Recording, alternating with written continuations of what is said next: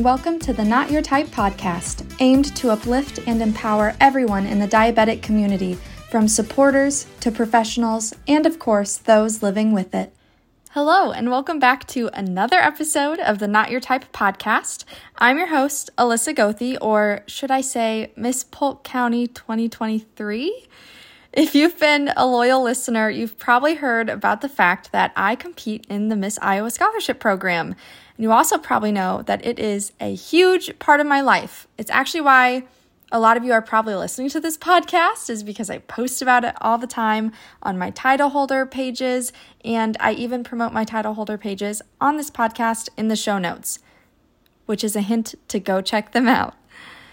And this organization is actually what gave me the confidence in the first place and the platform to even start this podcast. The Miss Iowa Scholarship Program is the state competition that's within the Miss America program, which is probably something you've heard of before. I know many people, especially young girls, remember watching Miss America every year, whether it was back in the day when it was a time-honored tradition or even now as it has evolved over time. There are multiple levels within this organization, starting at the local level, which is what I represent as Miss Polk County. So since I was crowned Miss Polk County, I am now eligible to compete for the state title, which is Miss Iowa, in June. And if I win the state title, I then am qualified to compete for the national title of Miss America, which is like the ultimate dream. Now, even if you've heard of Miss America, I realize that not many people fully understand what competitions or pageantry like this program, like Miss America, is. And they tend to get confused when they try to figure out what it means and what it is that I really do as a title holder. So today I wanted to dedicate this episode to talk about not just Miss America, but what it is like, what it means to compete as a diabetic in these spaces. So without further ado, let's get into it. Let's start with a little history about what Miss America is. A few weeks ago, with my last episode, you met Charlie Harper, who also competes in the Miss America program and kind of inspired me to formally introduce what this is. She is Miss Fitzgerald 2023 in Georgia, and she talked a bit about what it meant to her to compete in this organization, and I'll go into my own reasons why later. But let's dive into what Miss America really is about. When people often think of pageantry, they tend to envision the classic stereotypical toddlers and tiaras TLC show. Even my own parents did. When I was begging my mom to compete at just 10 years old, she was adamant about not letting me because she didn't want me to turn into, quote unquote, one of those girls. But Miss America is really far from that, and we realized that within the first local I competed in. Miss America started in 1921 as a bathing beauties competition that was meant to extend the summer season on the Atlantic City Boardwalk in New Jersey. The audiences continued to grow over the years, and it eventually evolved into a tradition that resembled the ideals of the American people, so to speak, at that time.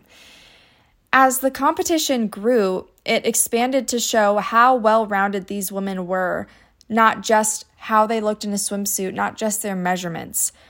And they did that by adding a talent portion, having public speaking be a factor, and adding community service to make sure their year-long reign as Miss America was more than just infomercials and sponsorships. It was supposed to be impactful and really personal to really differentiate those different Miss Americas from year to year. Now, the competition that I compete in looks very different from the one it started as. For starters, we are not even called a pageant anymore. Miss America is a scholarship competition. So more than 100 years later, our mission statement is preparing great women for the world and the world for great women. And it does that by offering a platform for us to speak on. It provides us professional development and scholarship money to attend higher education and better ourselves, so that way we can tackle the world, whether it's through our schooling or in the workforce, and be true leaders and change makers in those spaces. The phases of competition have actually recently changed, just even this year. And something you might remember is the swimsuit portion. But while swimsuit was taken away in 2018, we have added a fitness portion back in, not through swimsuit, but through an activewear competition through our sponsors, Rebel Athletic. Now, some other phases besides fitness include private interview, which is 10 minutes long with the judges, where they can ask you anything under the sun. I mean, I'm talking, what's your favorite color and why? Which can jump straight to, how do we solve this societal problem? We also have talent, which is only 90 seconds long, or her story, which is similar to a pitch, thinking Shark Tank or sharing your personal story. For my talent, I sing. I'm a music teacher. I've sung ever since, and I'll go more into how that got me into this competition in the first place later on. We have evening gown, which is also a staple of the Miss America organization. We always remember the women walking the long boardwalk in their beautiful gowns, just looking so poised, elegant, and graceful. And then finally, we have onstage question. There's also a community service initiative, or CSI for short, which is a cause that we advocate for during our year of service. Every contestant has one, whether you're competing to earn a local title, you're not even a local title holder yet, or you are already advancing to the next round. Mine, of course, is about diabetes. And that led me to feel confident enough to start this podcast because I'd done so much work, because I knew I wanted to continue advocating further to advance my cause, to advance my CSI, that I felt like this would be a great next step. Now, having heard about Miss America, a quick clarification. The system I compete in versus other systems. There are so many competitions and pageants out there with different values, different phases of competition, etc. One is definitely not better than the other. It's really about the right fit for you, and you can compete in different systems. Just because I compete in Miss America now is not stopping me from competing in Miss USA or National American Miss in the future.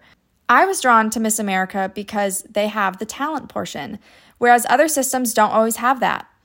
Miss America is also a scholarship program, like I mentioned earlier, so that means I earned scholarship dollars by winning extra awards and holding these titles.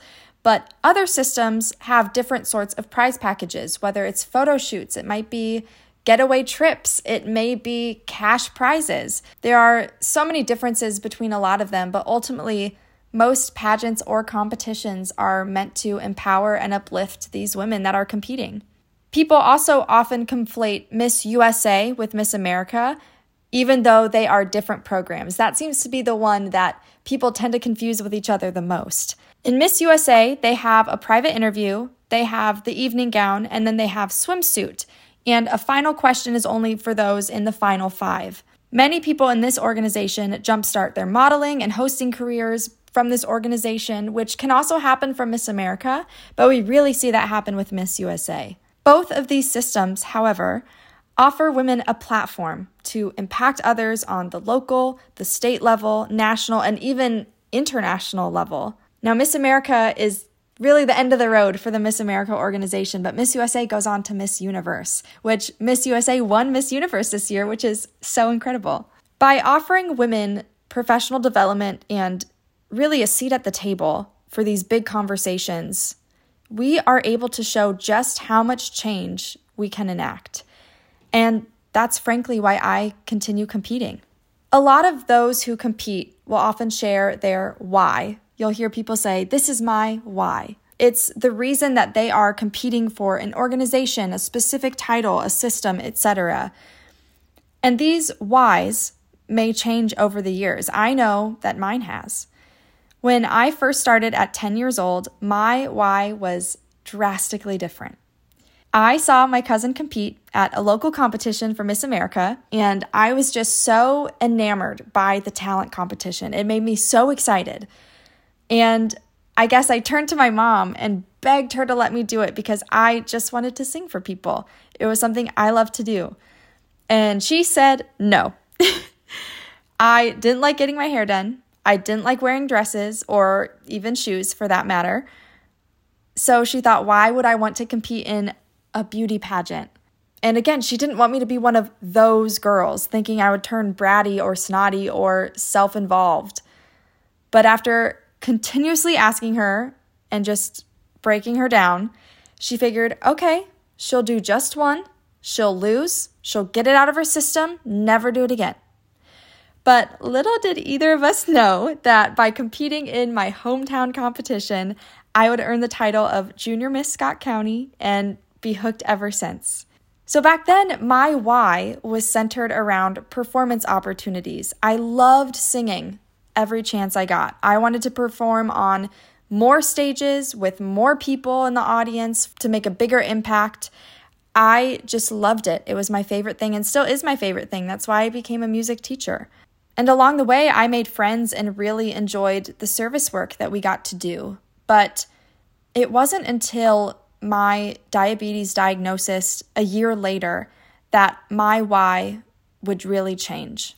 After I finished out that whole year of service as Junior Miss Scott County, weeks later, I was in the hospital being told I was a type 1 diabetic.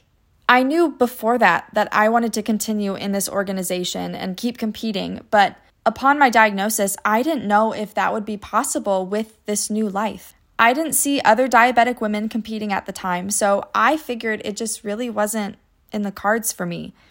After about a day of learning and processing and reflecting, little 11-year-old Alyssa decided she would be the one that others would look up to. So that second day in the hospital, I decided this would be my community service initiative, and I really just had a renewed sense of purpose. Since then, my why has largely been focused on my service work. It started that day in the hospital where I wanted to use this outlet of service to work through my own grief and hopelessness by helping others through this disease, including myself.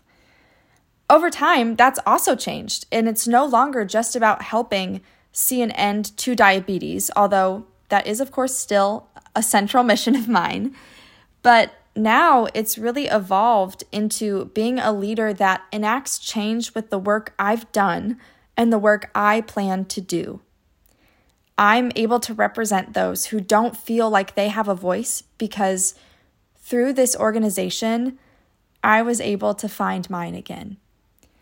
And even just talking about that now is making me emotional. I'm not trying to cry on the podcast, but it just meant everything to have that outlet of service save my life, truly, when I needed it most.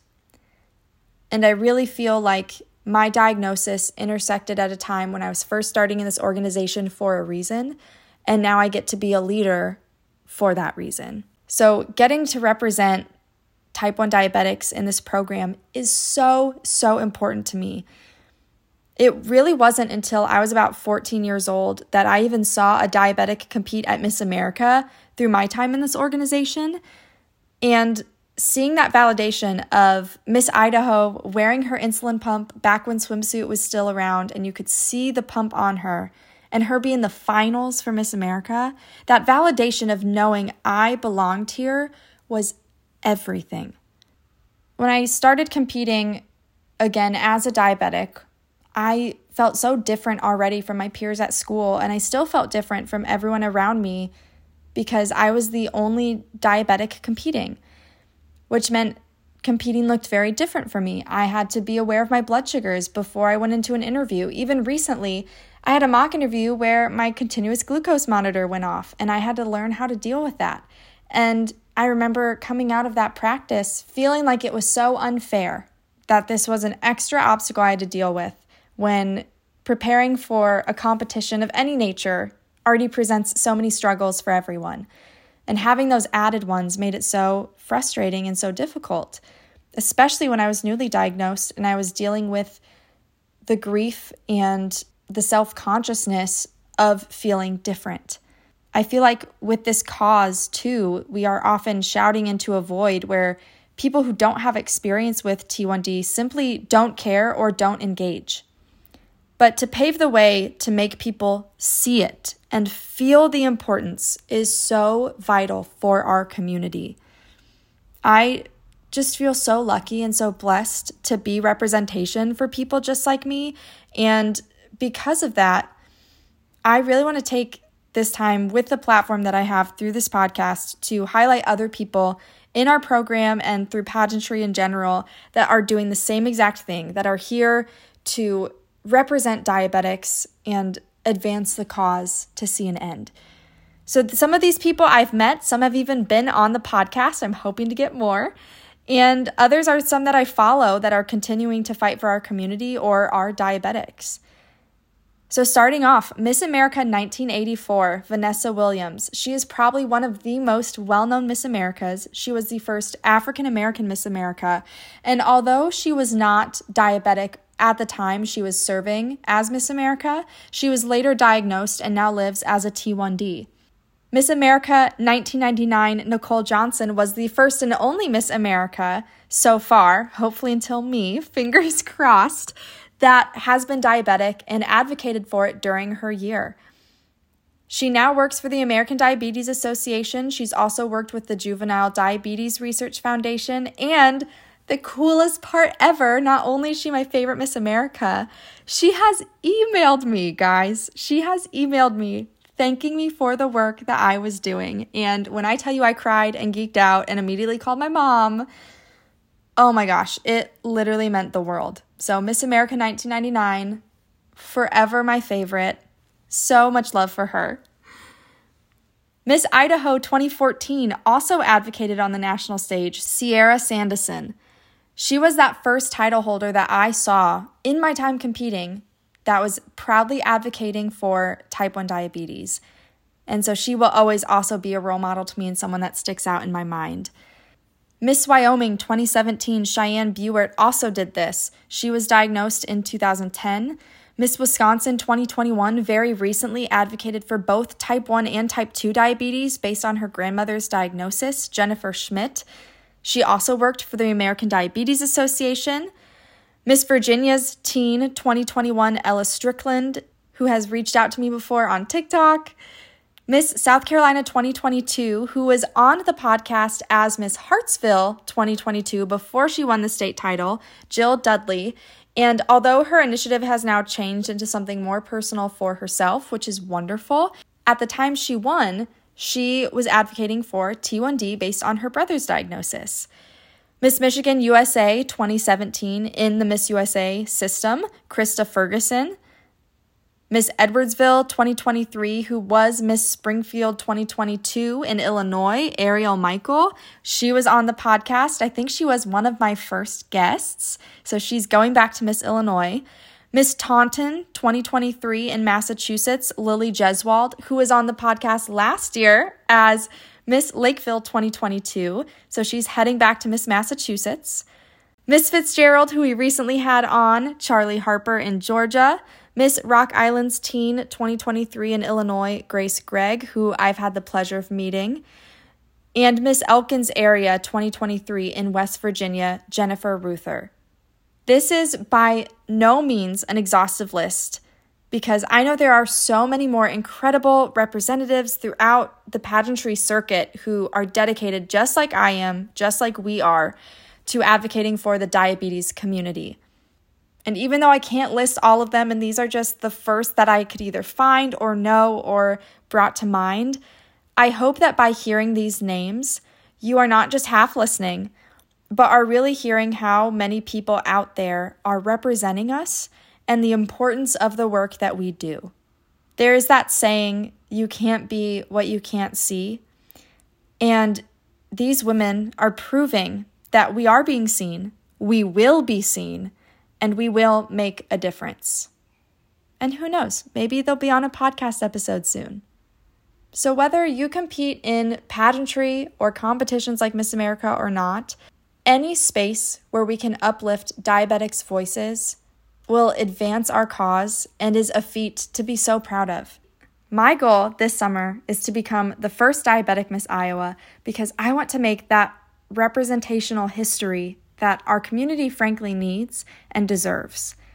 That our community and this program frankly needs and deserves. It is my mission to make pageantry more accessible, to make it more representational, to make it more inclusive. And it's also my goal to be that representative light for type 1 diabetics. And the best way I can think of is by making history for our program and for T1Ds. So please follow along on my journey, as in about 2 months from now, when this podcast episode is released, I will be competing for Miss Iowa 2023, hopefully for the final time, getting to make history. And you can follow my journey to the crown at Miss Polk County 2023 on social media, on TikTok at Miss Polk County, and even on this podcast. So thank you so much for listening. I hope you learned more about Miss America and other systems, and even about what it's like to represent in those spaces. And ultimately, of course, I hope you feel inspired that people are out there doing the work for us. Until next time.